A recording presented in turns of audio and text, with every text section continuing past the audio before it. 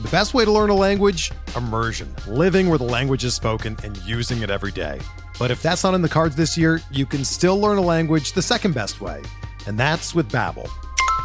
Be a better you in 2024 with Babbel, the science-backed language learning app that actually works. Don't pay hundreds of dollars for private tutors or waste hours on apps that don't really help you speak the language. Babbel's quick 10-minute lessons are handcrafted by over 200 language experts and help you start speaking a new language in as little as 3 weeks. Babbel's designed by real people for real conversations, and their tips and tools are approachable, accessible, rooted in real-life situations, and delivered with conversation-based teaching, so you're ready to practice what you've learned in the real world. Here's a special limited-time deal for our listeners. Right now, get up to 60% off your Babbel subscription at babbel.com/Blue Wire. That's 60% off at babbel.com/Blue Wire, spelled BABBEL.com/Blue Wire. Rules and restrictions apply.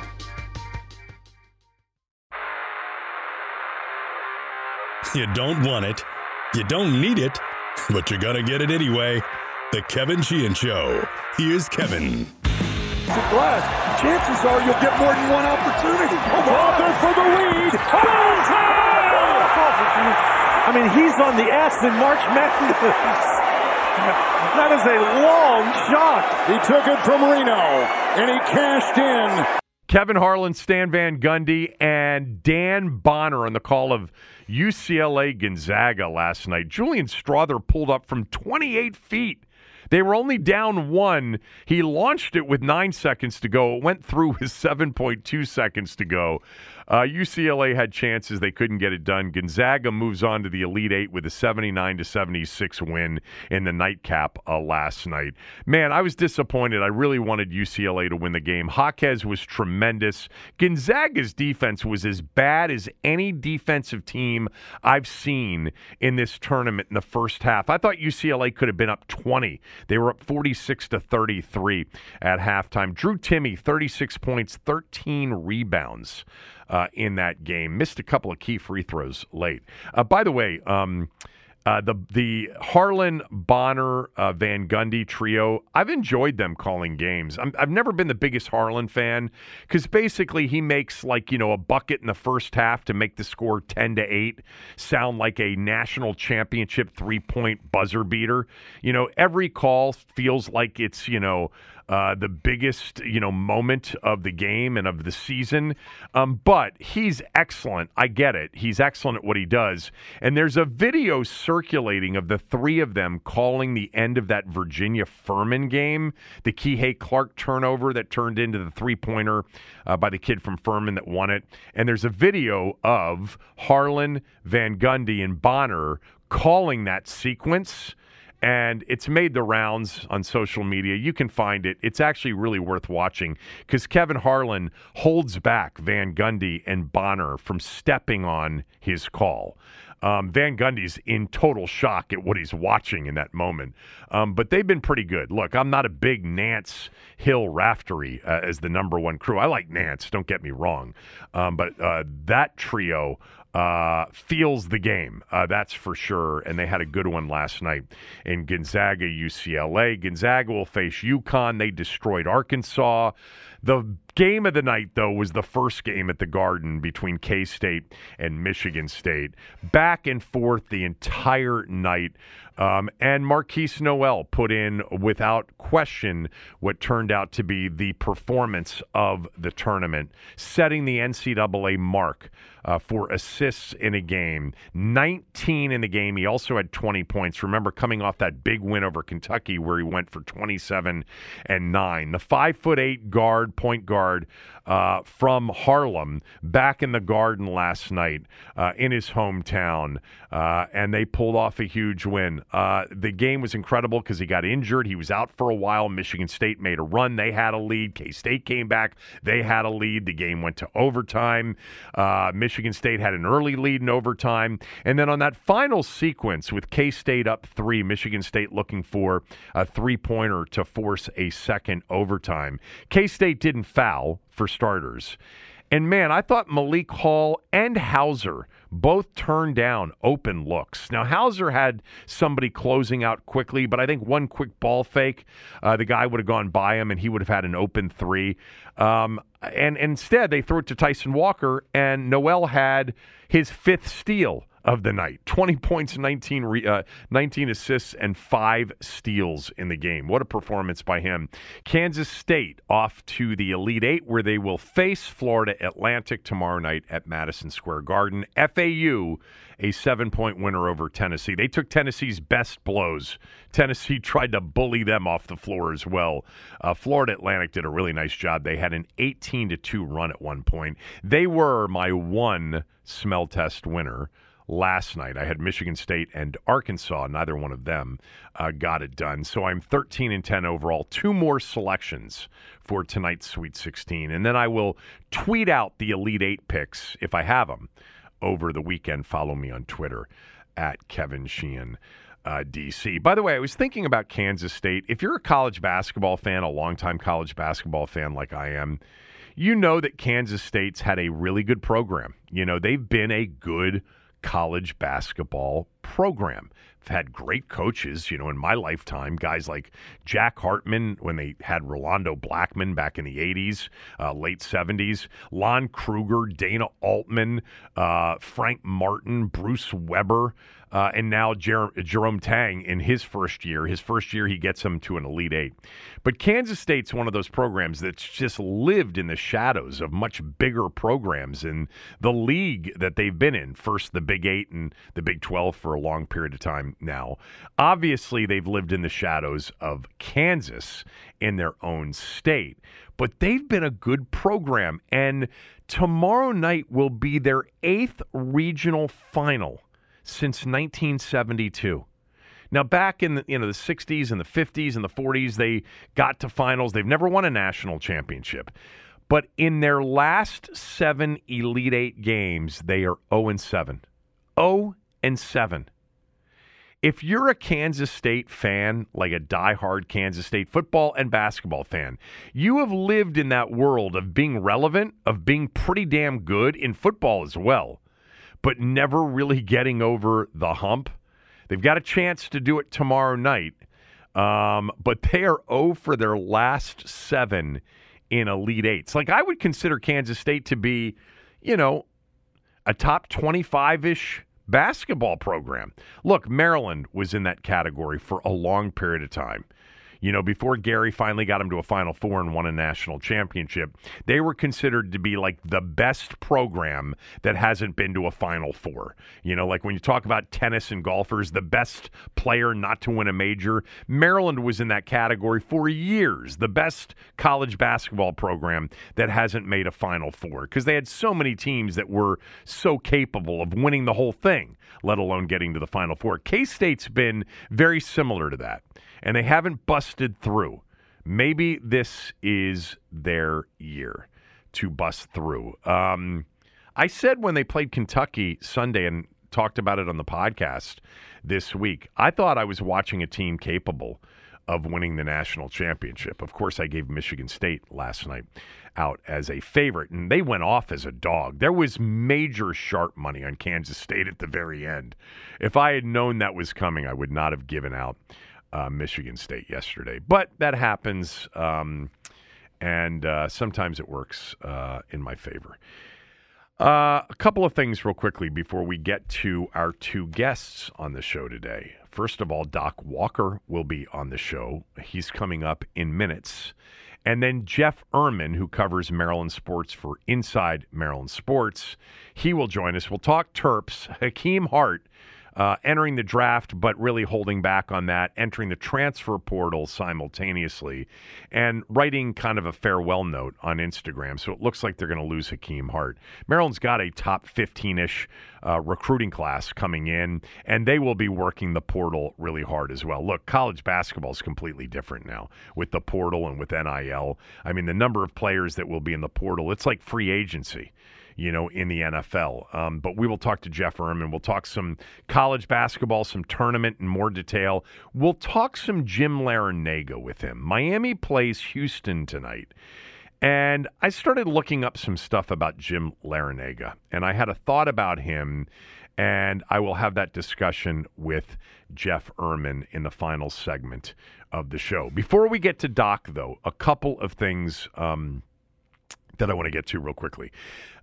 So yesterday, when discussing the Charles Gasparino from Fox Business News tweets about, all of a sudden they're interested in Bezos, they'll accept a bid from Bezos, Snyder doesn't have any animus towards Bezos, et cetera, et cetera. I said, to me, this kind of reeked of he's trying to drive Harris to $6 billion. He's not at $6 billion yet, maybe. Or he realizes Harris won't get to $6 billion. He wants $6 billion, and he knows now that Bezos is the only one that can get there.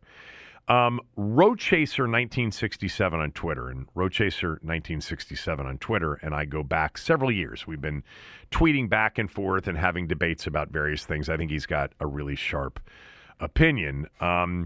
He tweeted me and he said, Snyder's also setting up a walkaway strategy if he doesn't get his number. Now, I did not have that takeaway from the Gasparino tweet about Bezos. In fact, I won't have that takeaway on anything. I don't think he's walking away. Look, anything could happen.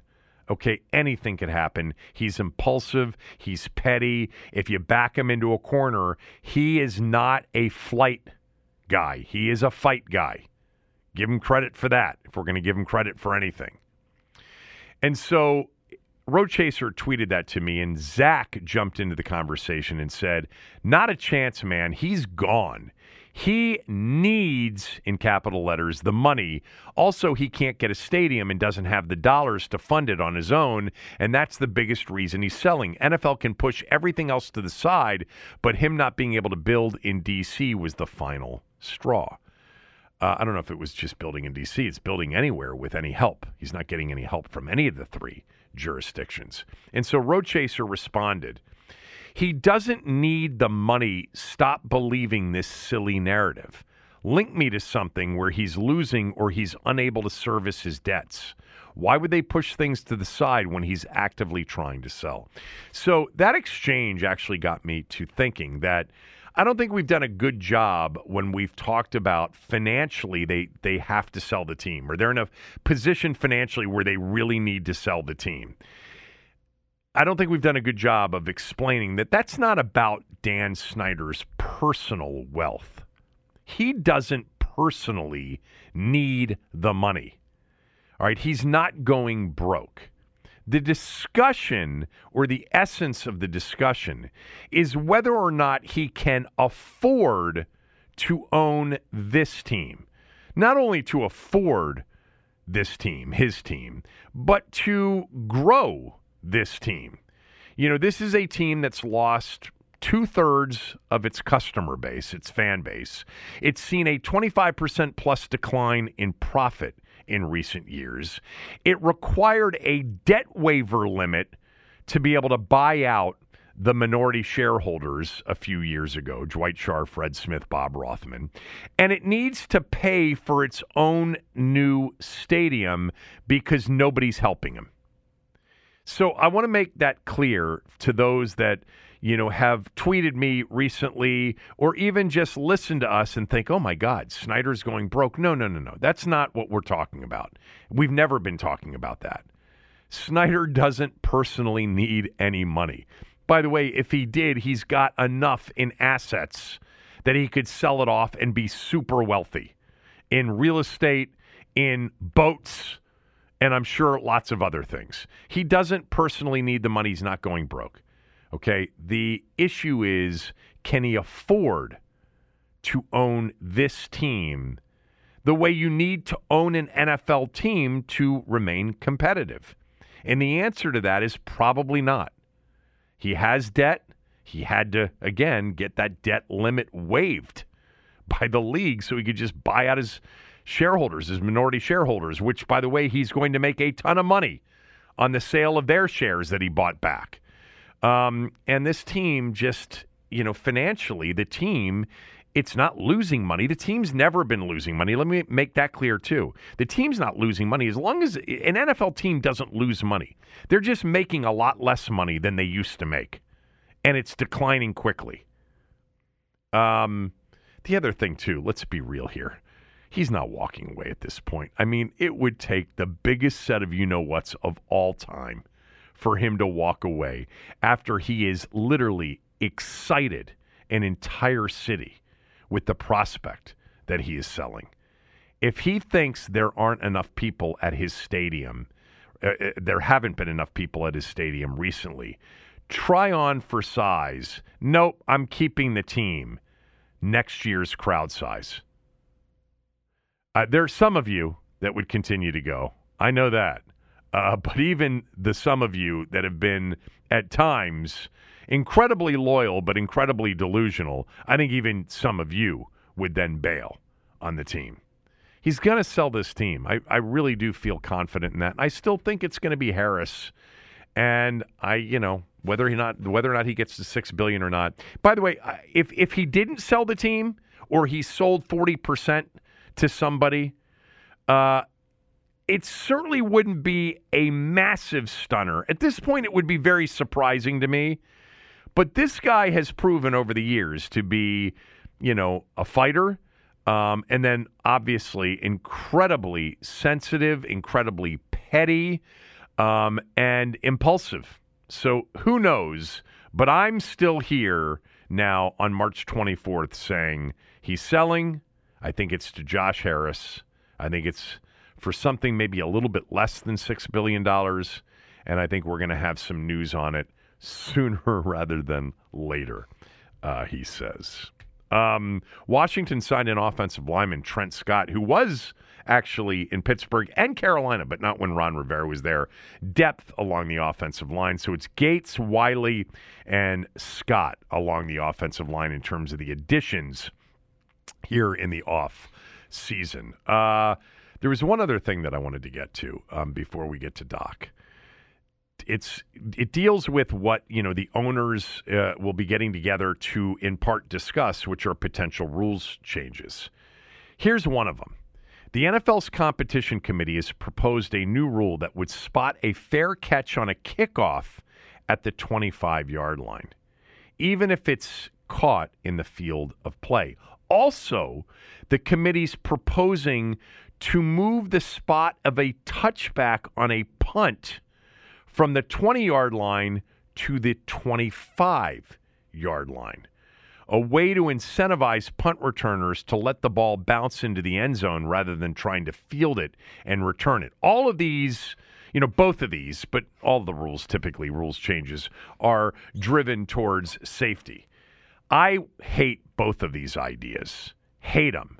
Now, there's some discussion that, if you punt it into the end zone and they mark it at the 25-yard line, this may be a catalyst or an incentive for teams to go for it more on fourth down. I don't think so. I think they'll just try to punt it inside the 10-yard line and have it downed at the 4. But certainly returners will take less chances fielding it, hoping it would go into the end zone and you get it at the 25 and pick up 5 yards from where you want to. I doubt that this one passes. The other one is the college football rule in recent years. If you call a fair catch on a kickoff return and you're in the field of play, the ball comes out to the 25-yard line. The same thing happens if the ball's kicked into the end zone and it's downed or it's kicked out of the end zone. That's what happens in the NFL now. But if a kickoff is in play, you're forced to field it and return it. Now you can call for a fair catch and bring it out to the 25-yard line. I don't like it. I don't like it at all. I understand why these rules are being proposed. The kickoff return is still a dangerous play. We saw, by the way, a lot of really big-time kickoff returns last year. Cordarrelle Patterson had another long, touchdown return. Nyheim Hines had 2 kickoff returns for touchdowns. Remember, in the same game for Buffalo. But I don't like the idea of watching the NFL go to, here's a kickoff, and somebody's calling for a fair catch, and we get it at the 25. We just won't see many kickoff returns anymore. We don't see a lot in college football anymore. We just don't.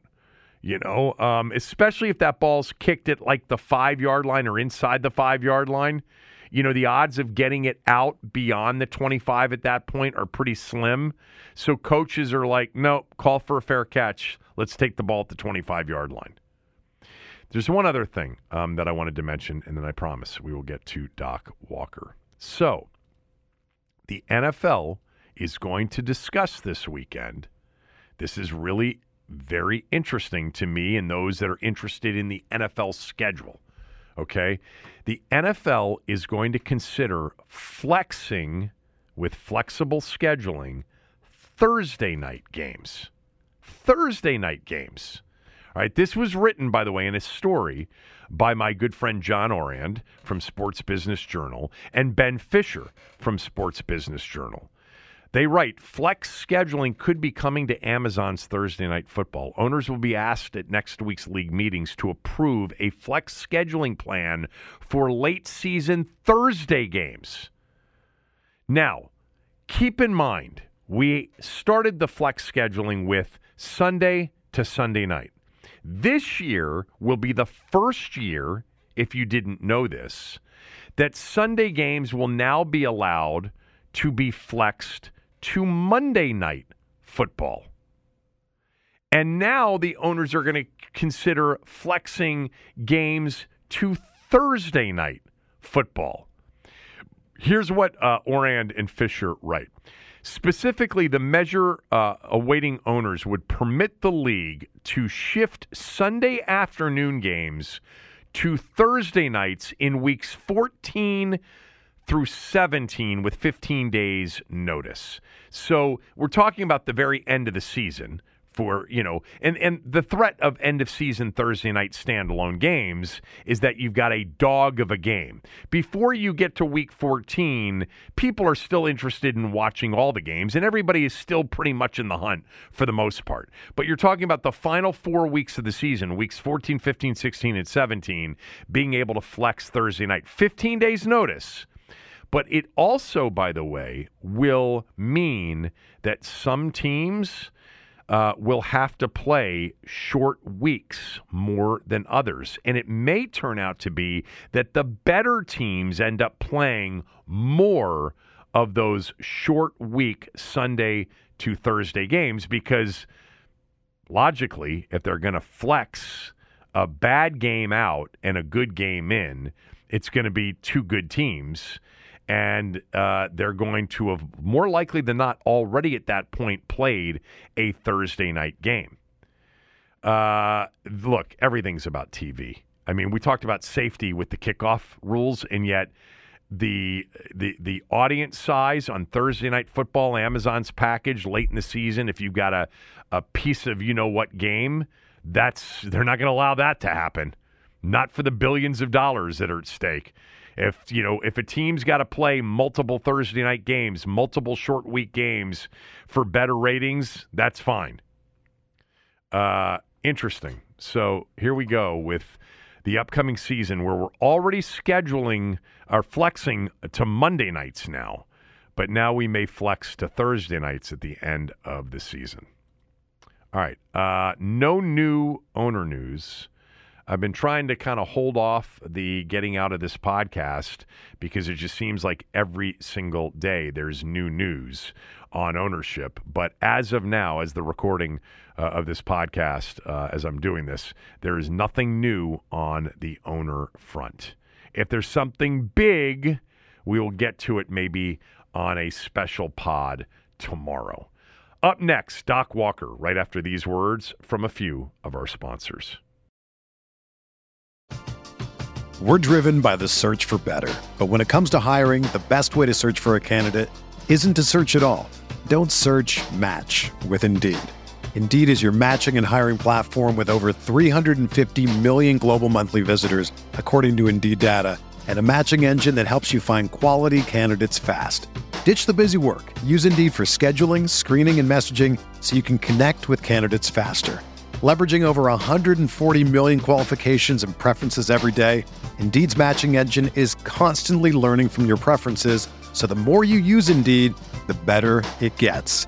Join more than 3.5 million businesses worldwide that use Indeed to hire great talent fast. And listeners of this show will get a $75 sponsored job credit to get your jobs more visibility at Indeed.com/Blue Wire.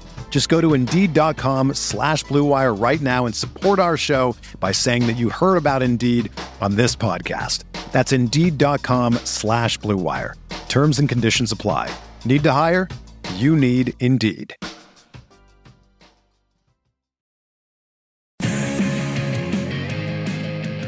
All right, let's bring on to the show my very good friend Richard Doc Walker. Doc, of course, has his own podcast, which you can find at patreon.com/Doc Walker. You can, of course, follow him also on Twitter at Rick Doc Walker. By the way, I want to read this quick Apple review from Olin. Olin writes in, Sheehan, you are always at your best with Doc Walker, period. I've been saving that one. That came in from Olin the last time you were on.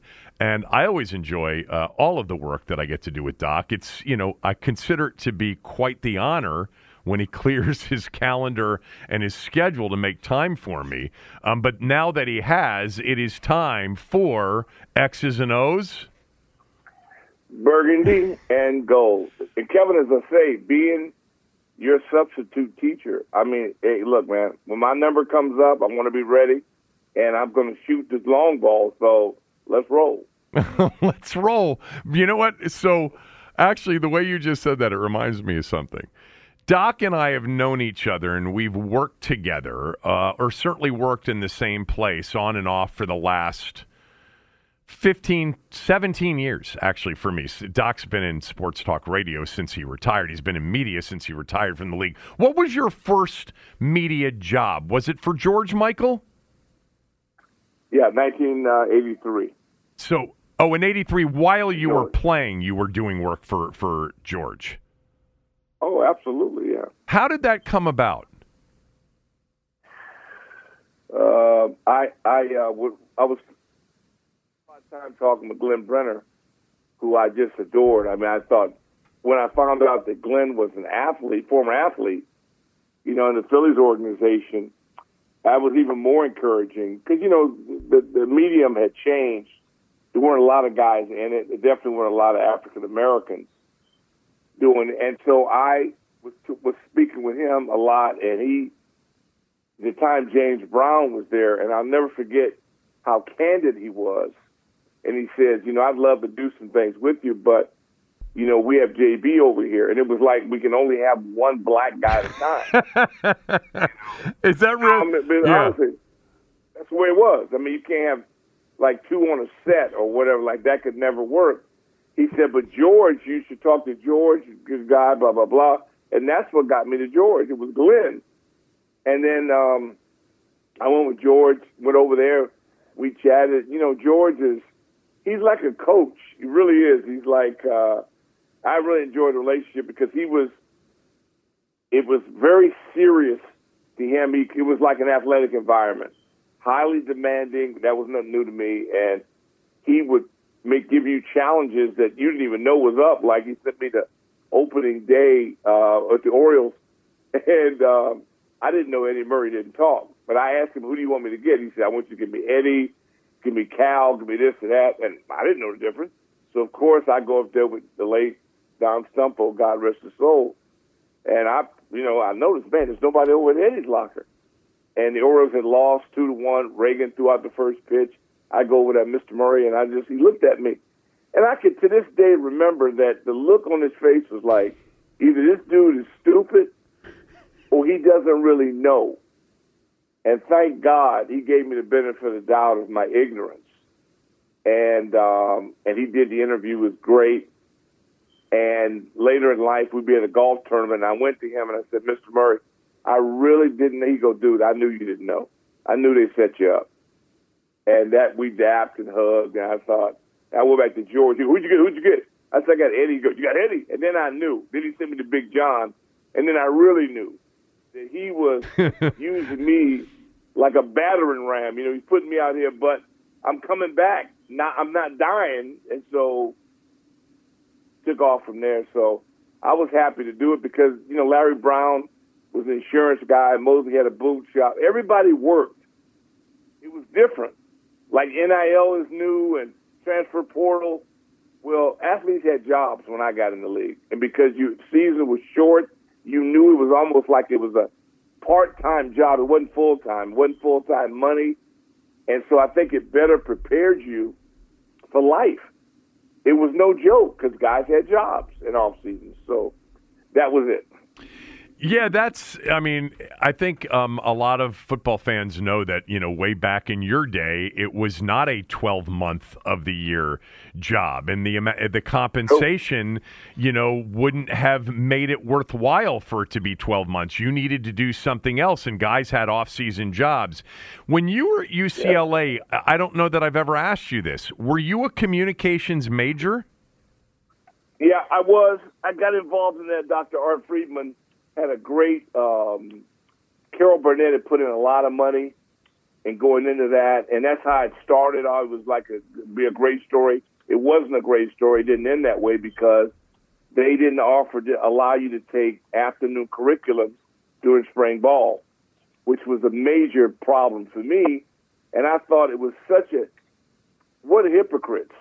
We're talking about student-athlete deal, but it was like wink, wink. You can't take certain things during the season. And I'm like going, so wait a minute. So the scholarship is for 2 football seasons in 1 year.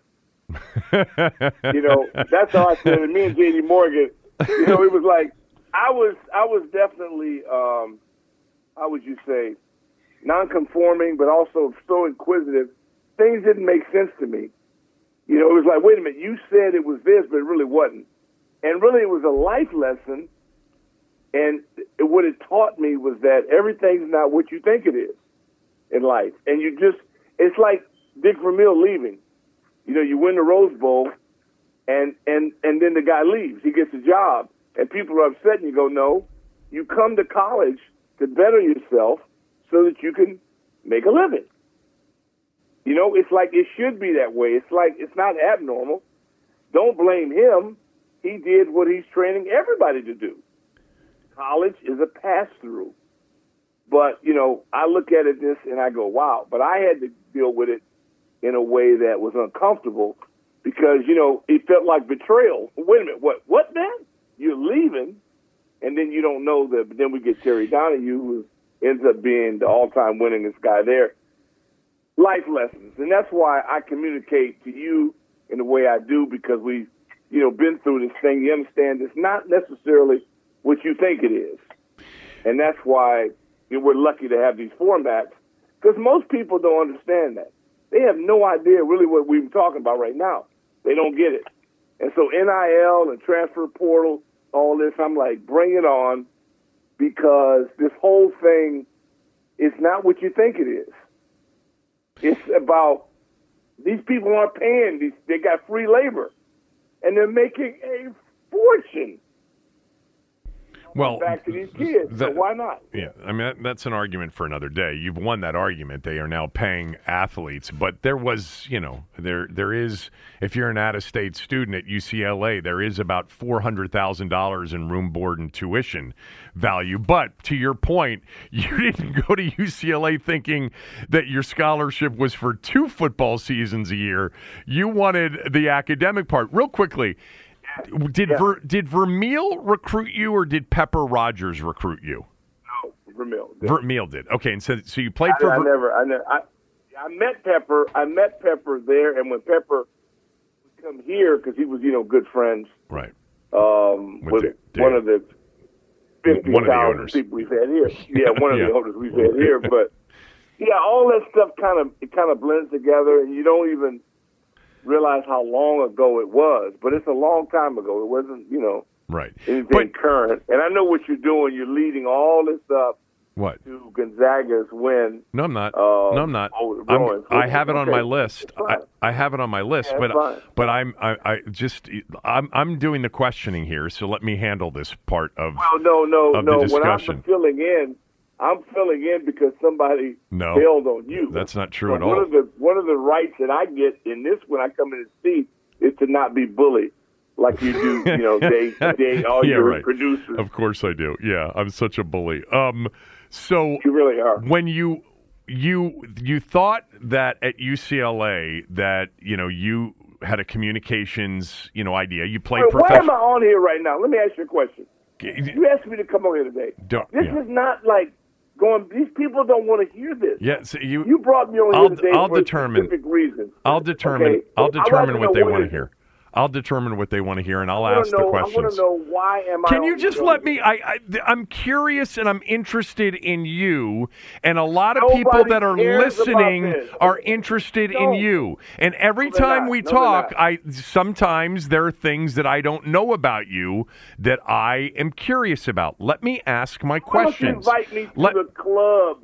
Why don't you invite me to the club one day? You stop? And then I can sit there and have a beverage, with you and the members, and then we can talk about this. Okay. First of all, the voice you're hearing, of course, is Doc Walker. He's available to me. It's a pleasure to have him. It's an honor to have him. I'm filling in. When he's Tell him the truth. No, you're not filling in for anybody. So just stop for a second. Okay.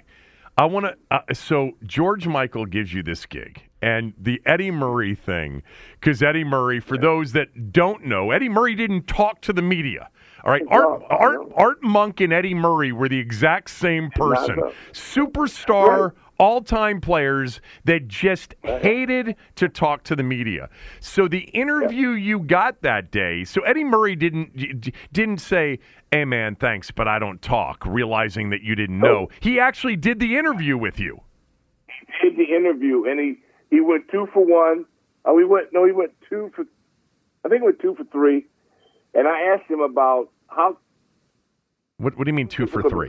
2 for 3 what? In other words, he had 3. I think he had 3 at bats. I think he got 2 hits. Okay, his day. He was 2 for 3. Okay, what? His day. Yeah, 2 for 3. And I'm asking him about picking up the seams because I said coming out of training camp, out of spring training. How long does it take before you really pick up the rotation? Difference between starting pitching and coming out of spring training. And he explained it. He said my vision was really good. I was able to see it. I stroked well, but we didn't win. And I said, "Thank you, Mr. Murray." And I went on to the next guy. It was just one question? No, I asked him several, but nobody here listening cares about that. Well, they want to hear you. Hold on. Like me, I tune in every day to hear you. Can you just stop for a second? So, for those that don't know also, George Michael was demanding as a boss. Like, he's a good coach. He was exceptional, and he was exceptional on the air. But the guys that worked for George Michael in the business, they were under a lot of pressure. George put a lot of pressure on them, and it was a totally different environment than working for Glenn Brenner or working for Buck Hance. My first gig, as you know, for a year, for 2 years out of college, was working for Buck, and the only thing we were concerned about at work was, were we going to Sign of the Whale or Mad Hatter after the show was over? Mad Hatter, I remember that. Yeah, to drink. And of course, Buck would pick up every single tab. He's still one of the most generous people. But George was demanding, and and those guys, it was tough, and they worked their asses off. And if they didn't get it right, George would let them know. How was George with you? You get back from the Eddie Murray interview, and then you said you got Big John, because Big John didn't talk to just anybody back then. No, he didn't. No, he sent me over to Georgetown, and I was a nervous wreck. And I had to, John, he coached in overalls. At the time, he was, 6'11", but he was massive at the time. And it was, I have never felt so uncomfortable in my life, going in, interview. And people say, "Hey, man, it's just an interview." No, as you well know, because you're in the business. At the time, there were so many rules and regulations, and I didn't know the ins and outs. I'm learning, as I go. And Coach was in the middle of they were running a weed drill. And so I go up, I ask him, he go, "Okay, son, come on." And he offered you water. They were very polite. I never understood. Everybody was so fearful of them. They were nice, very polite. Nothing's going on. They're running this weed drill. Horace Broughton, I'll never forget it. Ball went off his leg in a weed drill. And Coach said, "Son, cut that off for a moment." So we cut the camera off. And for the next I don't know, 10, 15 seconds. It seemed like an eternity. He ripped. He told them, he called it wall to wall when they had to run, lines, and they had to go back to the inbound, to the out of bounds, and suicide. Yeah. And they started running, and Patrick was there. All those great players they had. And I saw the look on their face. I go, oh, my God. I mean, I was such a wreck. He's screaming at them, and then they ran. And he said, okay, son, let's continue. While they were running. And then I don't even know I forgot what I wanted to ask him. I was a wreck. And, he finished it. And I know he was laughing inside. And then he just they just kept running during the interview. And I saw he had all those pros, and I thought, my God. But, he got results. And as you will know, as you work with him as well as I did, nicest guy in the world, but he wasn't playing when it came to being demanding. So coaching and detail, the coaches like Gary, Gary, same kind of guy, same thing. You go to interview Gary Williams. Are you kidding me? We had a lot of personalities in this town at that time at every point position, whether it's Mason, whether it's AU, GW, it's just a lot of great personalities and coaches. So I was really lucky to be, although our town may not seem like that, but it was a hell of a sports environment, as you experienced it as well. And so, no, I was lucky, very lucky. Before 980 started and you became, a host on 980 for forever, you did just Channel 4, right? Before I'll get to the play-by-play and the ACC stuff in a moment, but you were a reporter for George Michael at Channel 4 from the time you retired until the sports talk radio thing came about, right? Or am I missing something in between there? I think 89. I started MAL. That was 89. Yeah. Okay. Still 89. At MAL. How did the game analyst on the ACC network thing come together, which you did for many years? Well, I was at ESPN, and I was doing games. Started at ESPN. You did. But what I didn't, I did. What I didn't like, when I did. Gibbs, God rest his soul, was at Stanford. I know one of my assignments was I did Stanford and Colorado, and Joe Gibbs was out because Corey was playing for Stanford, and I was interviewing Stanford head coach, the genius at the time was named just Walsh, Coach Walsh. Yeah.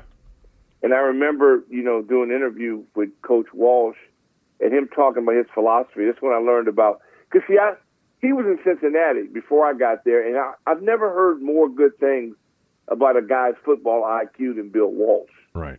So I heard about him in Ohio, and then to go out there, and he gave me his philosophy and what it would take for Stanford to win, and the most important position in their program was defensive tackles, and there's 10 that come out a year, and they only get a chance to get 3 of the 10 because of the academics. So if he doesn't get one of the top 10 of the 3 guys, they can't beat SC or UCLA or Cal. And so he was giving me this whole deal, and, with Joe, it was just a unique deal, and I loved it. But West Coast games, doing Colorado State, blah, blah, blah. You come here and you go to the post office, and nobody's seen it because nobody cares about West Coast sports out here. Right. So I was like, and I want to do local, much prefer. And the other thing was that I was never going to miss my kids playing sports, right. Friday night. So you can't do that with them. I needed a package because I'm not going to be there on Fridays. And the only package I did Big East with Sims, and then I got Jimmy Rayburn and the JP Sports, Jefferson Pilot at the time, allowed me, because I could do the conference call and knew I'd be prepared. So I did that package because it allowed me to see my kids play in high school, and otherwise I'd have never done it. And so that's what happened. And so, because that was so important for me, it's hard, as you well know, all the things that you do, and then to still be a part of your kids' athletic endeavors is very difficult. It's very difficult. And so but that meant a lot to me. How many years did you 'Cause do? I wanted to coach. How long did you do those at the ACC game of the week? It seemed 14 like years, 13, 14 years. Wow. Yeah, Yeah. I think so. Yeah. It was a while. Yeah. Long time. It was a long Because time. I was doing that, and then Westwood. So I was doing like 3 games a week. And 2 Westwood games a won on week or radio. Whatever. Yeah, yeah. So it was great because as a play-by-play guy, that if you love the prep, I like the process. Yeah. The media guides and learning about what high school they went. All that, some people hate it. It's like analytics. Either you're into it or you're not. But if you're into it, you don't mind doing research. You kind of, if that's what you're going to pay me to do, and that's a job as opposed to, climbing a ladder, carrying a log on my back, I'll do that. And I don't mind it. It's like we didn't have, you're going all the way back to faxing, fax backs, and you didn't have the technology. Right. Trust me. Oh, yeah, putting a Do board last together. year's preseason here. Let me tell you what. Putting a board It's together for a dream preseason come game. true. Yeah, but it's hard. That's the hardest part. Yeah. But what a thrill. That's what you're going to pay me to do, and I get to do that and go out and watch film and talk to people. You either love it or you don't. And if you love it and you get a chance to do it, it's great. I was lucky, got to do last year's preseason for the Burgundy and Gold, and what a thrill. Because I love watching the practice and all that stuff that people may not like. I love it because, again, they pay you to do it, and to me it's still a game. And I go, I think you're lucky. Even though what you do and I do, it's not easy, but you still love it. If you love it, it's good. Did you ever get a chance or an offer to do NFL games for CBS or for Fox or for NBC? I don't think you've ever. No. No? But was, No, because I was doing Westwood One. No, I was doing radio. Well, you did NFL I games was for kinda Westwood like- One, but I'm talking about on TV after the ACC experience. Did anybody ever come to you? Because you would have been phenomenal doing, NFL games. No, but I was doing, I was doing five. By that time, 570 was up. In other words, it was too much. Yeah. You do that, you got to do one game. You leave maybe through Thursday. You're gone 3 or 4 days for one game. Right. I was doing multiple games. I enjoyed what I was doing because it fit. Trying to do talk and play-by-play is not easy. But if you can, work that around, and in between all that, coaching high school, I did that for 7 years. Yeah, Langley. And I was an assistant, volunteering doing that. So I think as you do, whenever you love it, 10 hours a day, it doesn't feel that way to you. You just do it. Right. And being around a game, you were in business, so you get it. Anybody that's been in real business understands that this is stealing. Compared to like you traveling, meetings, dealing with people. Just doing that thing, which is cool, as opposed to covering a practice or a game or whatever. When we did play, we laugh at it. We think it's fun, but it's not for everybody. And so I think any time in life you get to do what you would do for free and they pay you to do it, you steal it. All right. Can I ask you a question? Yeah, you're great. You always are. Why am I on the show today? Why am I on the show? So, did you just ask why are you on the show? Yeah. Well, the last I 20, listen to the your last show 20 every day. minutes just answered some of that for But you some never, people. you never do this to other people. Yeah, I do. I'm the only guy. Not true. No, I listen to you every day. Okay. So I'm the only person that has an autopsy. Every time I'm on with you, it's like I'm being it's an autopsy. Yeah. I'm being investigated. You're investigating. I'm not investigating. You're not interviewing me. I'm You're interested. investigating I'm me. interested in you. So No, you're not interested. You're not interested. yes, I am. You- So tell me about last night, because Doc, he's a UCLA man, and that was I'm in Bruin gear today. that was a hell of a game. I can't believe that dude pulled up from where he pulled up with 7 seconds to go down by a point. Well, it doesn't. I mean, we blew it. I mean, if you blow the game, all hail to the victors. Good for Gonzaga. It's really embarrassing because we got these kids, like I explained it on the show. People said, what about you guys are down? We're not down. We got 2 people that play Defensive Player of the Year, Pac-12 Player of the Year. He's out. But we got 5 stars. It's your turn. The guys that go there, they don't go there not to play. Anybody get hurt. But as soon as one guy goes down, the guy goes, hey, man, my shot. And it's time to go in, and they miss shot. They didn't get the job done. I didn't, you pulled my tape. I didn't, well, you guys don't have this guy's, it don't matter. Whoever's next up is there for a reason. And so we don't, they blew it. When I left it, it was 15 up, 15 points. Okay, here's another one. I hate their games because they're not fun. So first game, they won by 32. Next game, 28. So I'm trying to find an interesting game. Yeah, I'm surfing. It was great. Man, watch it. Listen, I enjoyed last night. And when I left them, it was up by 15. By the time I get back. You left it up 15? Listen. What? I'm trying to be like you and build an enterprise. I can't. You were working last. Yeah, no, you were working last night. I understand. You were working. I got to watch interesting things. So I'm watching Noel. I'm watching all of the games. I'm scanning it. Well, I don't watch blowout, but up 15. Okay, that's done. I go to another one. When I come back, we're down by 15. I go, okay, now it's going to be fun because these guys got a lot of guts. I love the way they play defense. They failed. They didn't get the job done. So for some schools, this is great. They'd be going, my God, you guys did great. If they don't get to a Final Four, it is complete disaster. It's a failure. And you got to go back in, reload it, and get ready for next year. Because unlike other places, if you don't meet that standard, then, you just got to shake the opponent's hand and get ready for next year. But we don't do this. It's not about the Pac-12 and all. No, it's Final Four or bust. I mean, you were there in the heyday of, Wooden retired in 75. So what was 75 for you? Your freshman or your sophomore year at UCLA? Sophomore. No, I was there, and when they won it, and Kevin Greavy right now is cringing. Right. He beat Kentucky. Yeah. And streaking was in at the time. And you may be too young for that, but no, I remember the 70s streaking. You remember, yeah. Streaking was in, and I'll never forget it. They were down in San Diego. John had just announced that he was retiring, so at that point, and Kentucky might have been a better team, but at that point, that wasn't going to happen.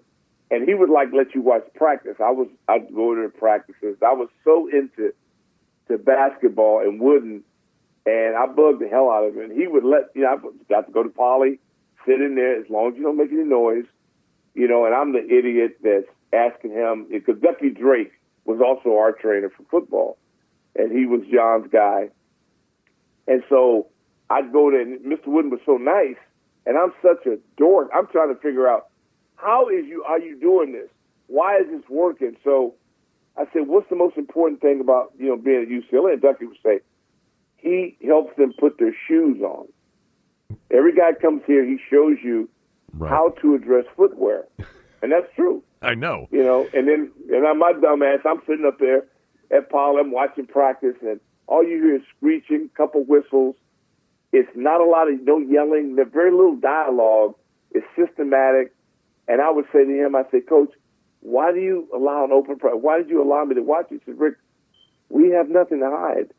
He said, we don't work on opponents. All we work on is UCLA.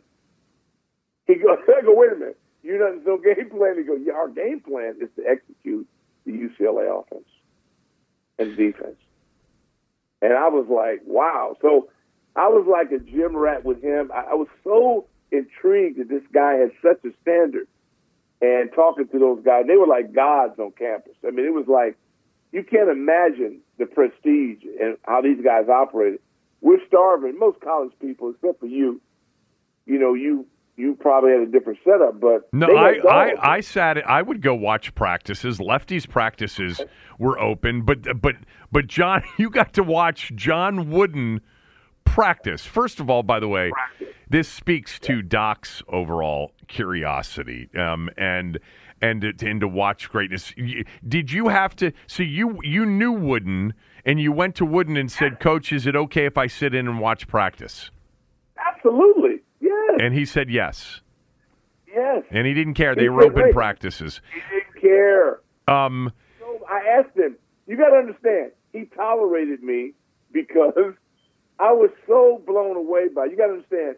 In Southern California, when you were young, they had these streaks. If they had a streak going, you would come home and it was Fox, not Metro Media 5 or whatever. Right. I didn't go out until their games were over.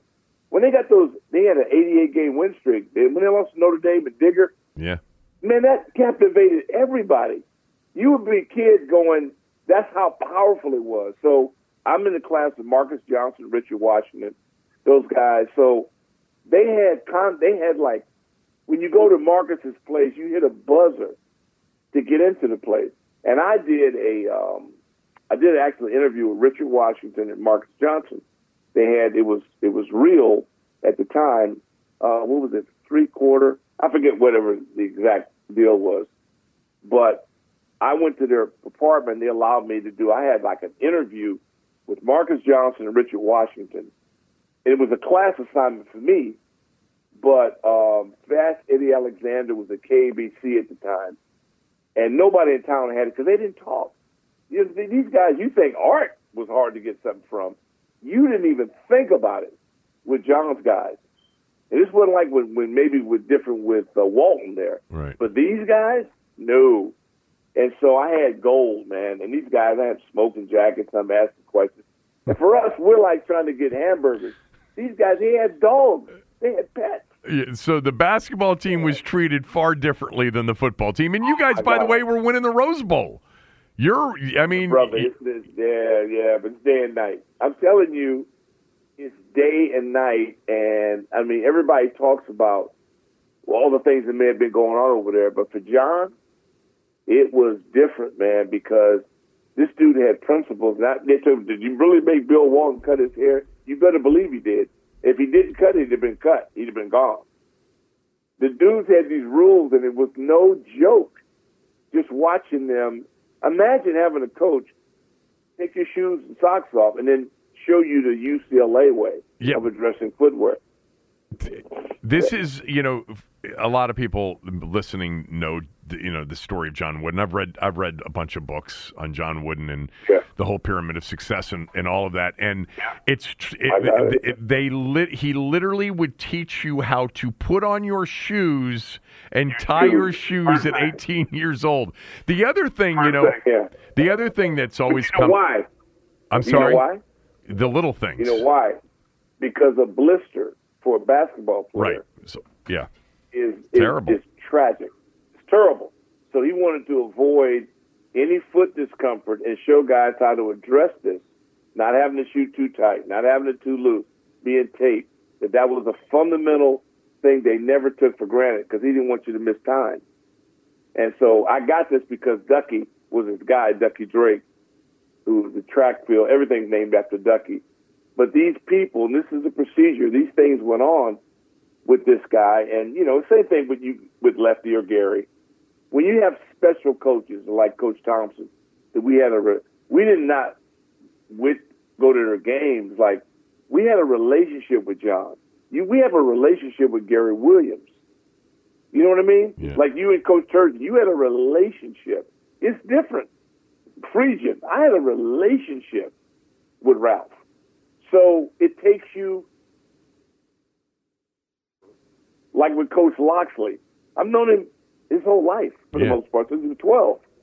It's different. You care about people. You want them to be successful, but you understand what they're under enormous pressure. And it's all about winning.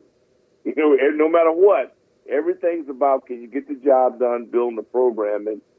And those are the things that now what we do from the side we're on now, you do have a different level with it because you understand it. I kid you all the time, but you are a coach. And because you coach on a youth level, you still feel the same things. You understand it.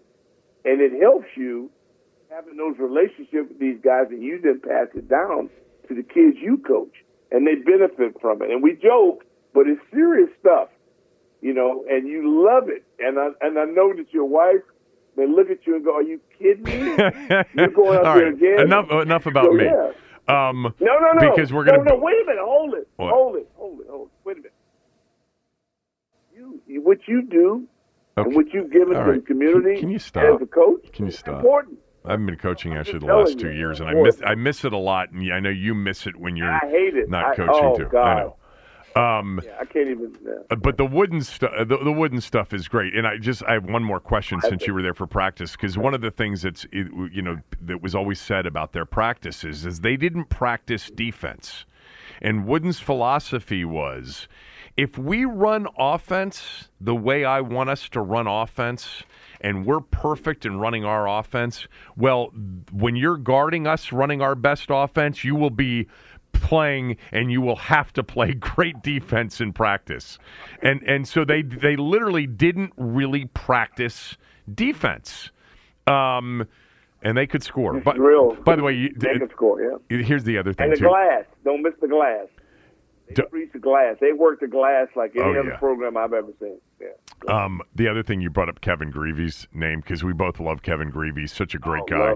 In that championship game, in Wooden's final game, Kevin Greavy had 35 points in that game. I think it was 35, something like that, in that final game. Lit it up. Yeah, lit it up. Yeah, he hates it. He really loved Kevin, and it's a sore spot with him. Anytime you lose in that final game, first of all, you're glad to be in it. Yeah. But when you're part of that community that has lost the final game, thank God he'd won one before. You got to have that balance, because it never leaves you. It's one of those things, as hard as you work to get there. Now, most people, they've never been in it. They don't get it. It's the losers that mock it that you can tell they've never been around it. They don't get it. But it's something. All right, let's talk some X's and O's briefly, because we're as John Wooden would say, we're being quick, but we're not hurrying. That was also yeah. So we'll keep this part super short, because I think the other part was more interesting. But anyway, Sam Howell, yes or no? Yes. Why? Well, it's yes to start, because he will determine his fate. But I trust him. I saw him as a freshman at Carolina. He's not new to me. All right, I was at Tech, saw him against burn-up Virginia Tech, who I respect. He's got legs. He's got wheels. Today's game, the mobile guy wins. He has a distinct advantage if he can run and will run. And he can, and he's got a gun. So everything we've been trying to piecemeal people to be here, he's got it naturally.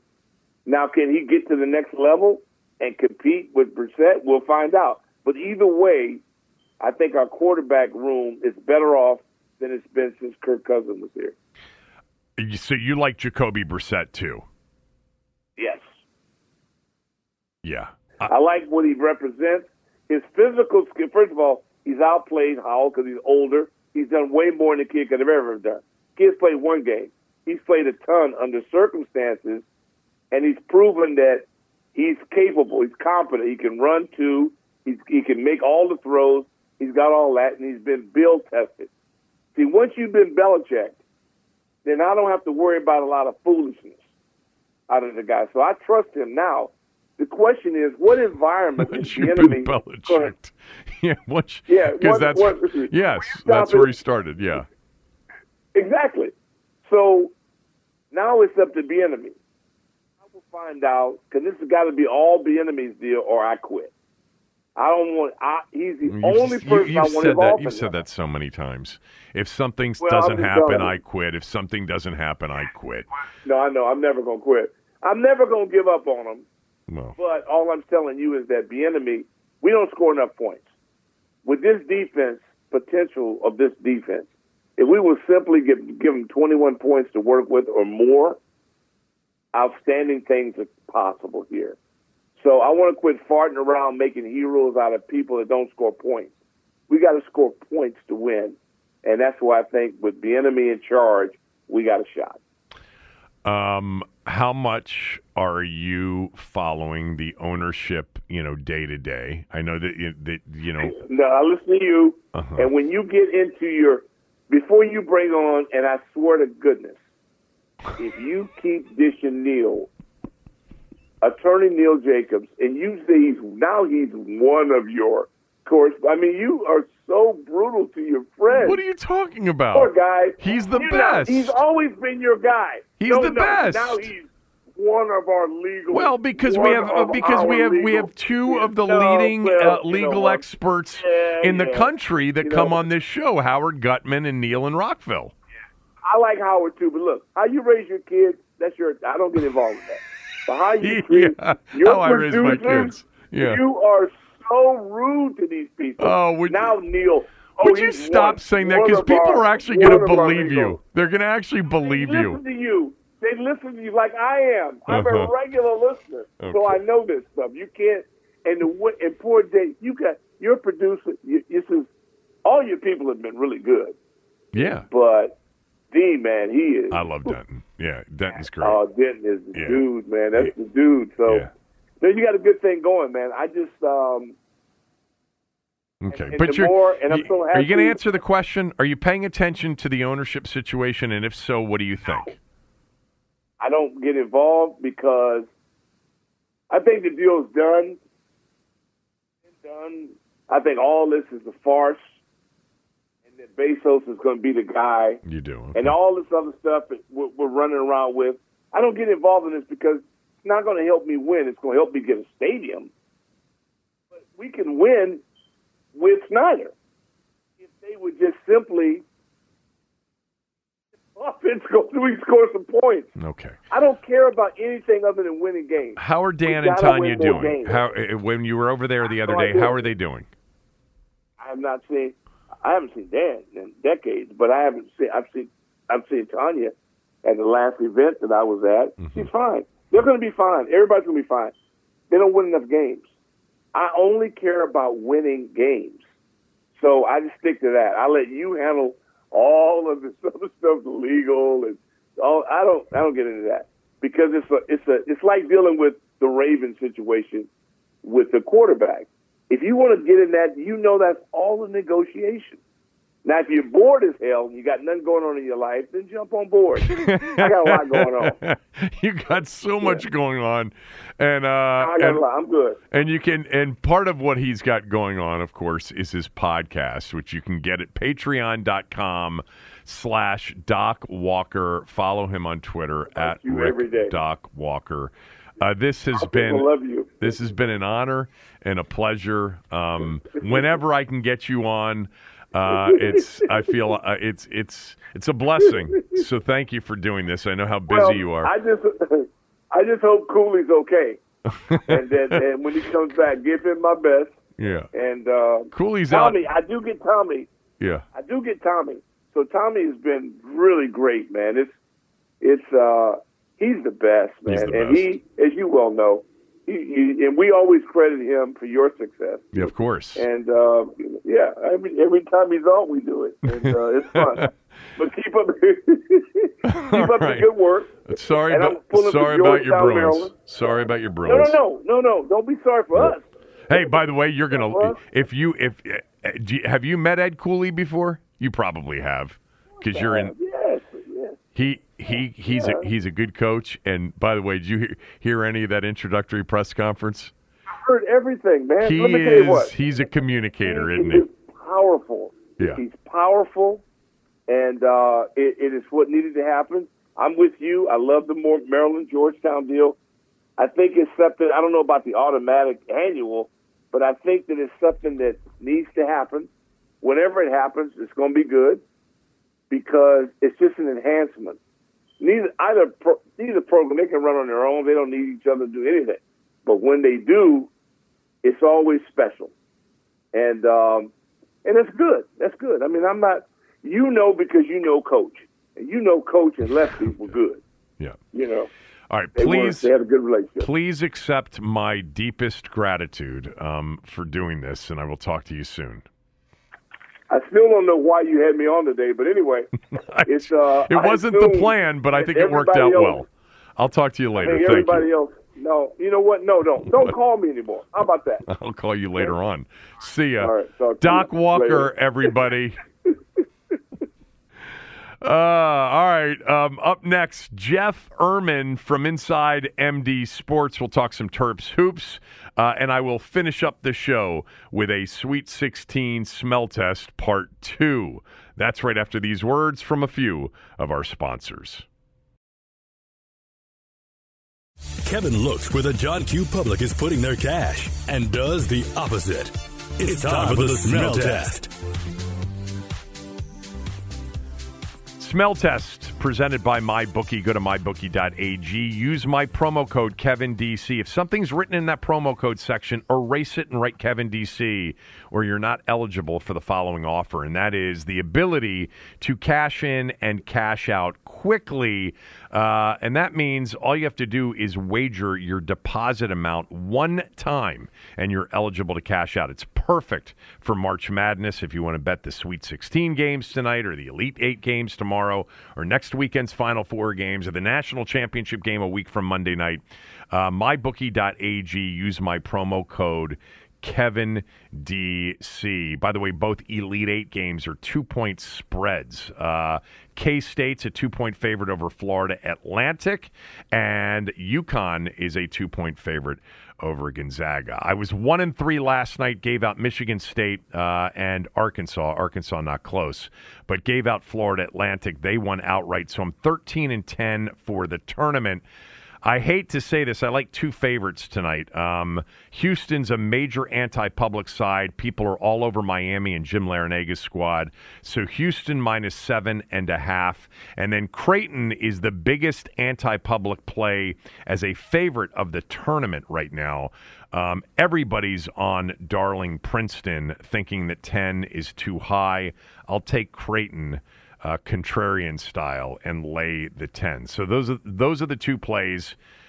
Creighton -10, Houston -7.5. And with that, I am going to welcome on to the show Jeff Erman. Jeff, for you Terp fans know, covers Maryland sports for InsideMDSports.com. You can follow Jeff on Twitter at Jeff_Erman. I want to talk Maryland, and I want to talk some tournament, but I want to talk here for a moment because I was thinking about this as I was looking at the Miami game tonight against Houston. And what I was thinking about was Jim Larinaga. And you and I follow college basketball, and we, of course, for many years followed the ACC. And I think that what I thought when Jim Larinaga left George Mason in 2011 was that he was going down to Miami to take an almost impossible job in the ACC, the Miami job. And he was just going to coach for a few years and retire in South Florida and enjoy life in South Florida. And instead, he is now in his 12th season at Miami.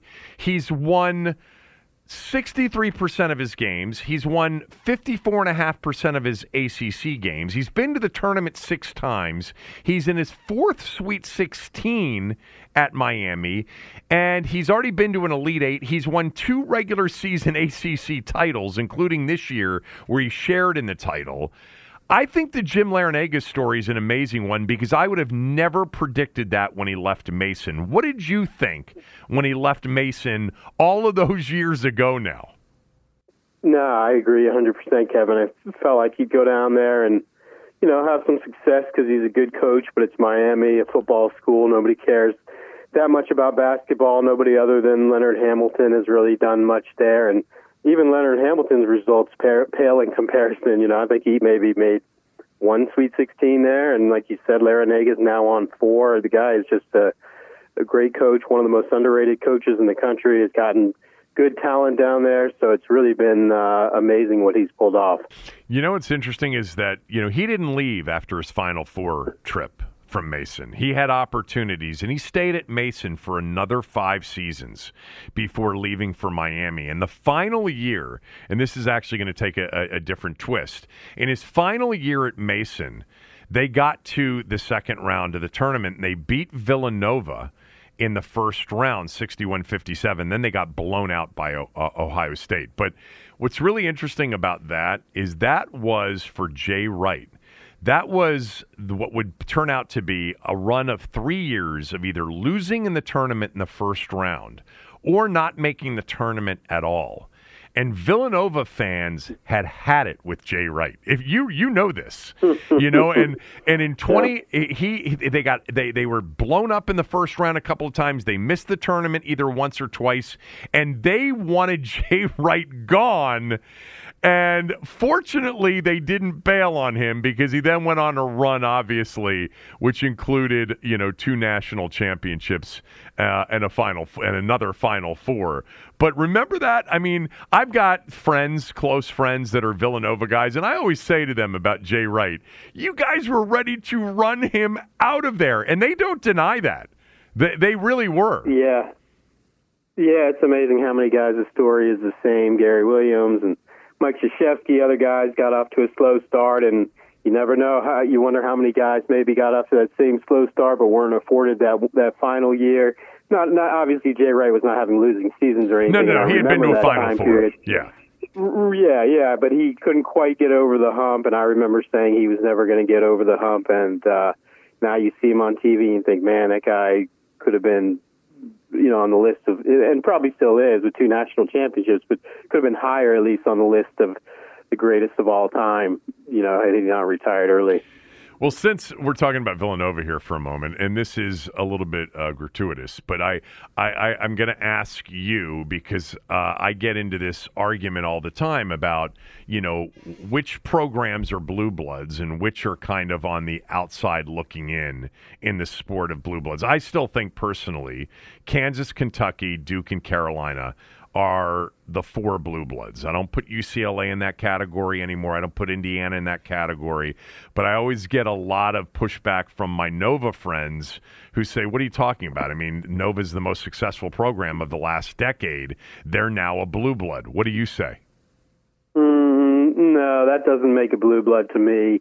That's new money, right? I think, That's nouveau. Not that they hadn't had, nouveau rich, not that they hadn't had success with Raleigh Massimino and stuff like that, so they're not a total pop-up deal. It's not like Gonzaga where they came out of nowhere to be elite, but to me, blue blood is historically good as a job where no matter who the head coach is, they're still going to be viewed as elite and has history of, going to a bunch of Final Fours, winning titles, dating back, through several different coaching tenures. And so Villanova, I think, is a very strong program traditionally, but in terms of blue blood, that's what I consider Kentucky, UCLA, North Carolina, those kind of schools. So I think. Well, who are your blue bloods? Who are your blue bloods? That's a good question. Yeah, that's as I was saying it, I was thinking.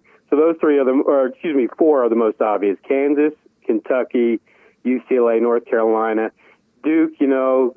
It's really hard to say because Krzyzewski, before him, they weren't a blue blood, but he lasted so long that are they now, transformed into a blue blood because of him? I would say probably, but there's a little asterisk when it's pretty much one coach having most of the success, turning them into that. So those 5 to me should be at the top of any list: UCLA, Kansas, Kentucky, Duke, North Carolina. After that, I think there's like a second, unless I'm forgetting someone, and I very well might be, I think there's a second level where you have like the Villanovas and, Michigan State and Maryland is probably, on that next level down right below them just because, they're a very strong, tradition-rich program, but also just the 2 Final Fours ever, and they came in 2 years back-to-back, so, not quite as much postseason success.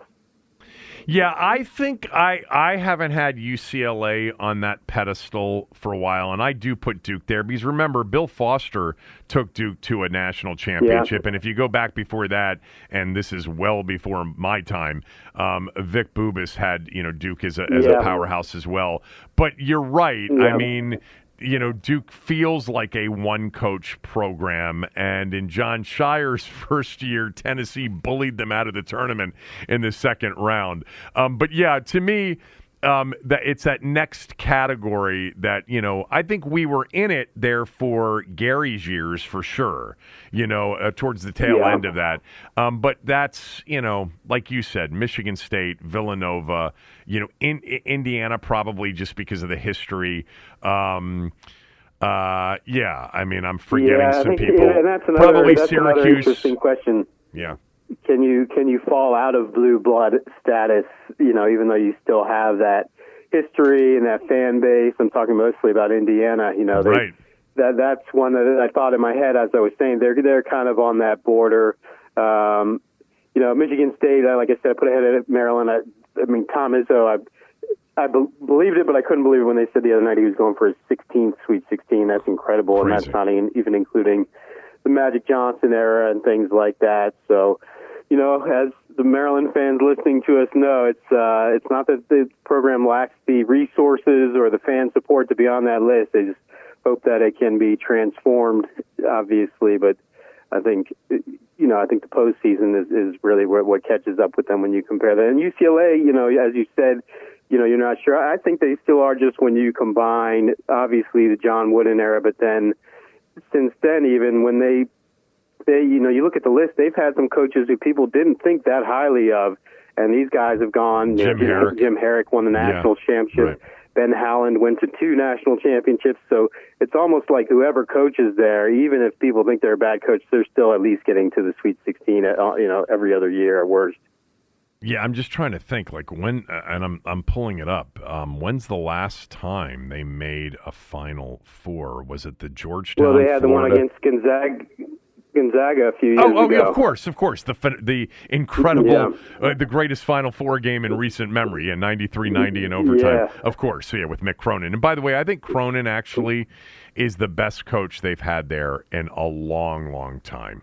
Like, I know Ben Howland was there for a while and did a good job, and that was they went to the Final Four a couple of times with Howland because they were in that Final Four the 2 years Florida went back-to-back, right? Yeah. Weren't they in both of those Final Fours? They were at least in one of them. I know that because they lost to him in one of them. You're right. He is better. Yeah, he is better than Howland. Howland had some success there and Pitt, but Cronin was really good at Cincinnati, even though he stumbled in the tournament sometimes. And even before that, I think it was maybe Murray State that he, no matter where he was finishing top 2 or 3 and going to the tournament every single year. So he's a great coach, and there are not many places that are better to recruit to than UCLA because you get any kid out there in Westwood, it doesn't matter if they're from California or Idaho or New York City, they're gonna want to go there.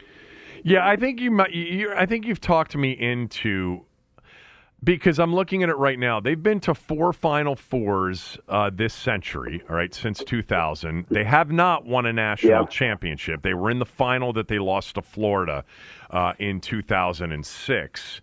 But, it's not like they've gone away. I mean, look, no. I'm not going to say that Louisville was ever a blue blood, but they were definitely in that next group. And the season they just had may be the worst season ever. Well, I guess Georgetown, but ever for sort of one of those pure tradition, filled basketball programs. How do they keep Kenny Payne, by the way? I don't mean to bounce around, but how do they keep him? I don't know. I think, it's really hard to fire a guy after 1 year unless there's some sort of off-court drama or controversy. You just almost never see it. I wouldn't have been surprised if the right guy had popped up if they would have done it. But, I think he'll be on a scalding hot season going into next year. He's in a really tough spot because they don't have that much talent, and the fans are very much against him. So that's kind of, they just haven't been able to get right much since Rick Pitino left. All right. Before we get to the Terps and the season, and more importantly, what's coming up here over the next couple of months with transfer portal and everything else, why do you think the Big Ten has struggled so much in the tournament here in recent years? To me, it's clearly the playing style and the lack of athleticism. You don't notice it. We don't, you and me, at least, as much during the season because a big chunk of the games we watch are Big Ten, so you just become used to what you're seeing. Then you get to the tournament and you see these teams just run by them. I mean, what Miami did to Indiana, right, just pretty much dominating them from start to finish, this Indiana team that people were in Big Ten circles were overhyping as a Final Four team, but they had, they were too big and too slow. Trace Jackson Davis is a great player, obviously, but they didn't have any quickness. They didn't have very good guards, and that's been the story with the Big Ten. They like this Midwestern football mentality of toughness and things like that, and that's fine. But the game has moved obviously to quickness and smaller lineups, and it's like every year it's exposed in the tournament, and you just wonder if they're ever going to figure it out and what collectively they might be able to do about it, because they're just not even in the conversation in terms of winning national championships, and rarely in the conversations even for the Final Four. Yeah, I think this year was a little bit different in terms of what I thought the league was capable of doing in the tournament.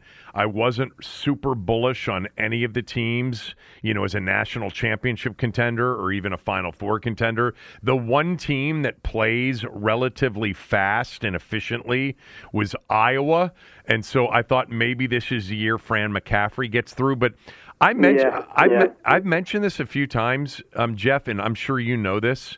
What's really interesting is, Maryland, and I'm pulling up updated numbers. They're 338th out of 363 schools in Division I in pace of play. 338th. All right, they in possessions per game / pace of play. But what's, to your point, the teams around them: Wisconsin, Purdue, Penn State. It's a lot of Big Ten teams that are way down there at the bottom. Remember in the beginning of the season when they blew out Miami, by the way, the Terps did, in a neutral floor setting, blew out St. Louis. A lot of Maryland fans were like, well, this is the kind of pace of play we want. We're pressing, we're running. The league ground any kind of hopes of being a fast-paced team by Kevin Willard to a halt, screeching halt. 338th. Out of 363 teams in pace of play. I think some of that is the league. Some of that is he didn't have a ton of depth.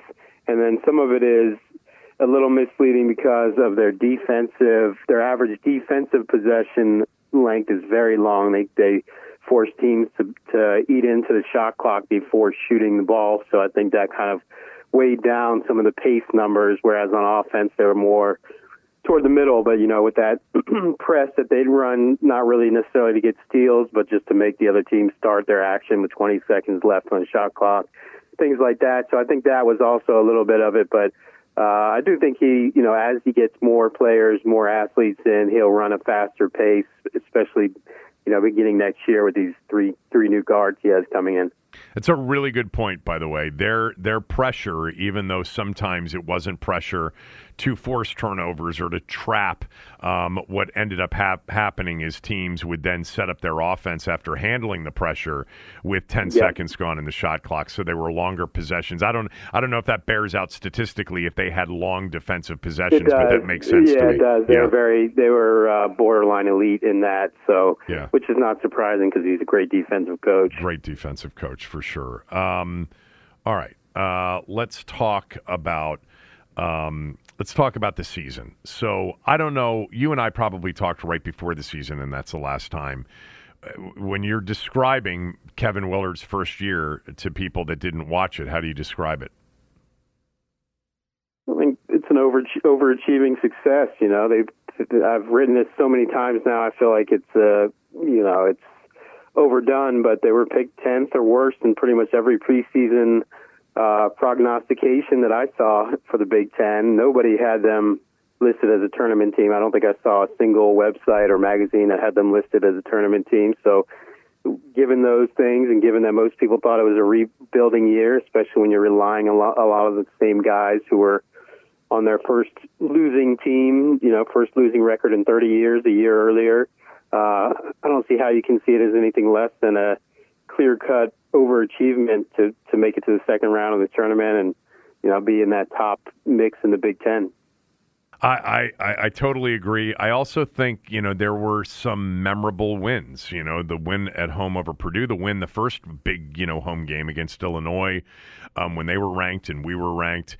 But for me, the West Virginia win in the tournament is a memorable tournament win for this program. And it's mostly because it was West Virginia. And I don't want to act like there's any kind of real rivalry between Maryland and West Virginia. If there was ever a rivalry in sports between the two schools, it would have been in football, where they played each other every year for a long period of time.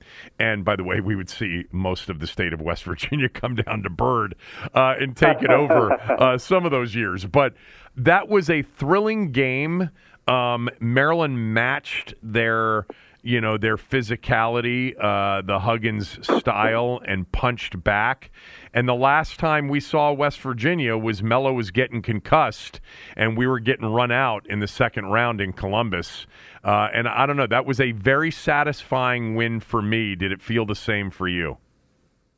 Yeah, I think for a lot of Maryland fans, it was extra satisfying for that reason. You know, everybody was so disappointed by that loss and felt like they had been roughed up that year, the Mello year, and obviously West Virginia had their number a little bit on the football side too, even before the series slowed down and they stopped playing until that recent meeting. But I think for everybody it was, and it also it means a little more that you're beating a team that people think is a really tough, good team from the Big 12, as opposed to if it was like Memphis or someone like that, someone random like that. It gives you a little bit extra brand power, I would say. So, it's a good, and then also, it's immediate. It was a matchup of two guys who are pretty much have the same reputation, right? Tough, hard-nosed defense. Their teams always are going to play as hard as they can till the final buzzer, and so for those reasons, I think it was more of a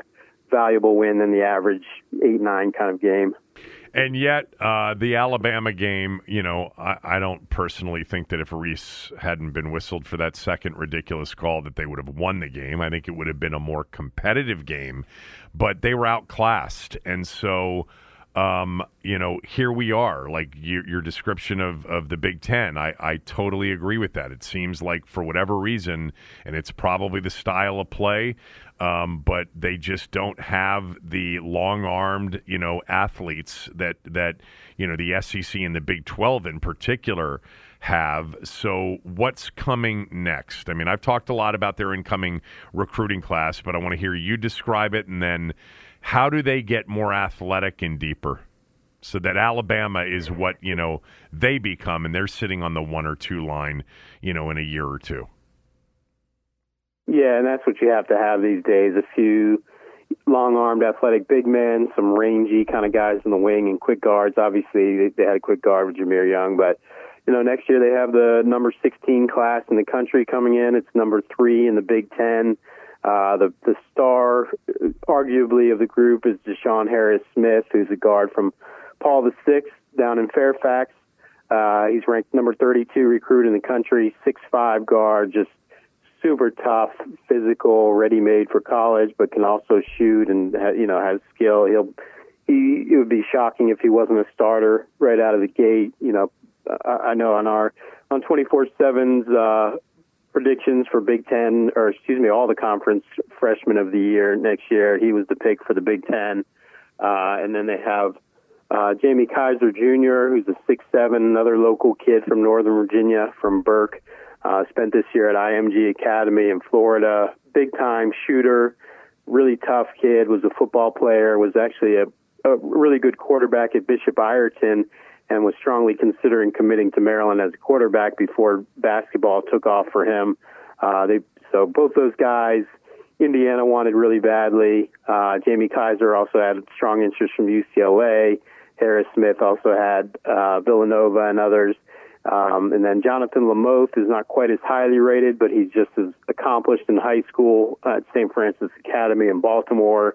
6'4" guard, really strongly built, physical guy like Willard Lights. He can really shoot it. He had 16 threes in a game, one game this season. 57 in that game. Didn't he have 57? Yeah, really incredible. I've never seen anybody make 16 threes in a high school game. When you're talking about 8-minute quarters. 32 minutes, yeah. That's incredible. And then they have a big kid named Braden Pierce, who's more of a project. He's a 7-footer from IMG Academy. A guy who played baseball until like 2 or 3 years ago, so he's a late bloomer. He's kind of the pick and pop Wisconsin style big man, more of an outside skilled guy who they're going to develop, could redshirt next year. So they've got a pretty good crew coming in. Obviously, so much of it now also comes down to the transfer portal. So I think he'll look to fill some needs in the portal too, because there's still, the rosters is looking solid, but you still need some pieces if you're going to be hanging around this time next year. All right. That's a great job breaking down the recruiting class. 16th. I thought it was a little bit higher than that. Is that that's it, by the way, too, right? There's nobody else they're going to sign for this class. I'd be surprised if anyone else pops up from high school, but I think you'll see probably 2 guys from the portal. And, so much of it now for the portal has become like the main attraction at this point. So I think, from the portal, you need to get a shooter, I would say, with Don Carey graduating and the rest of the team not that great at shooting the 3, and then probably a rangy kind of big forward. You have Julian Reese at center, but you don't really have much left next to him unless Dante Scott were to return, and I don't think that's super likely. Okay, so before we get to the portal, and you've mentioned what they're going to be looking for, who's coming back? First of all, who's eligible to come back? I'm talking about of the seniors. Scott, Young, and Hart, all 3 of them can come back, right? And we know that Hart, for those of you that missed it, Hakeem Hart yesterday put his name, into the NBA draft, into the transfer portal, and said a goodbye on Instagram. But who, am I missing anybody? Those are the 3 players that are seniors that can come back. Who do you think will come back? No, just those 3 because the other guys have already played a 5th year, Emilian and Don Carey, right. So they're not eligible. I think my gut says Jameer Young will come back, which will be, assuming it happens, huge for them. Obviously, he struggled in the postseason, clearly. I think he was 12 of 46 in those 4 games between the Big Ten and NCAA tournament, but still, an all-conference guard, guy who's going to get you 15 points a game at least, and is a bulldog and a team player, not just a volume scorer kind of guy. So those guys, you don't find them easily. If you put him in the backcourt with Deshaun Harris-Smith, who I mentioned, that has the potential to be a really strong backcourt, even though Harris-Smith is a freshman. And then Scott is the only other one. I don't think he'll come back. I can't make any guarantees on that, but from what I've gathered, I think he's more likely to move along. And Hakeem Hart, do you think there's any chance that he doesn't get what he wants in the portal NIL-wise and he comes back here? I really doubt it. It's such a rare occurrence, and I think for him to make that announcement and publicize it, that means that they've pretty much said their goodbyes. So I'd be very surprised if that happened. I'm disappointed by that because I really think he was incredibly valuable, and I would have loved to seen another year of development. By the way, what about Juju? What about Reese? Are they going to have to come up with a ton of NIL money to keep him? Well, I'm not privy to those conversations, but I think the answer is probably yes. A guy like that is, a guy like Jameer Young is obviously valuable, but there's a lot of 6'1" guards out there, whereas there's not a lot of 6'9" guys with the athleticism and skill of Julian Reese. So I'm sure just the nature of the beast, he'll definitely have to be taken care of. That said, I doubt he'll hold them hostage because I think he really likes it at Maryland. It's where he wants to be. So I don't think it'll be like, a situation where a guy is kind of a mercenary and just going on the highest bidder. So I'm sure they'll have to do something for him because that's the landscape of college sports, but I don't think there's too much of a risk of losing him. So let's talk about the transfer portal in a little more detail. Do you have any names that you think they'll target? I've heard the kid from Towson. I've heard, a big name from Villanova, who used to play here in the WCAC. Give me some names that you're hearing portal-wise. Yeah, so then the guy obviously you're referring to is Justin Moore. There's been speculation about him, but he has not entered the portal yet. So unless he does, just kind of on the side, just hanging out there as speculation. Chris Ledlum from Harvard is a really good player, 6'7" power forward who you would slide into that Dante Scott spot. They recruited him at Seton Hall and developed a relationship with him there, so they're hoping that helps. But, with any guy who's produced big numbers as he has, there's a lot of suitors, a lot of schools after him.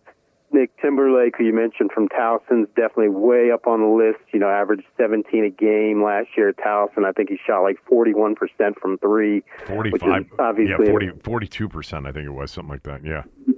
Really impressive when you're averaging that many points per game. The catch there is he's got a ton of interest, too. He's already had in-home visits with a couple of big-name schools, so you're really going to have to win a battle there. There's a few others. There's a kid named Damian Dunn from Temple. There's a kid, Amari Abram, who's a guard from Ole Miss, but, I'm not sure if they need a combo scoring guard kind of thing as much. So, there'll be a lot of names. I think there's 800 or 900 names already in the portal. There'll be thousands in there within, the next few weeks. So they're a really strong recruiting staff, so they know they have a pretty good, they have a finger on the pulse, so they know the guys who are going to be entering the portal too, not just the ones who are in. So when you have that big of a market to shop and you've shown what Willard showed in the first year, I think he's made it more of an attractive option. And assuming Dante Scott doesn't come back, that's pretty much a starting job on a rising team available. So you've got something pretty good to sell. Yeah, and you put it all together, with if Young and Reese are, the point guard and the big man as the centerpiece of everything else, including, Harris Smith. I mean, this is a preseason top 20 type of team potentially. Do you agree? Yeah, I think it is. I think if Young comes back, you're top 25 at worst, maybe a little higher, and if you can add two good pieces to the mix, depending on how good they are, you could be higher than that.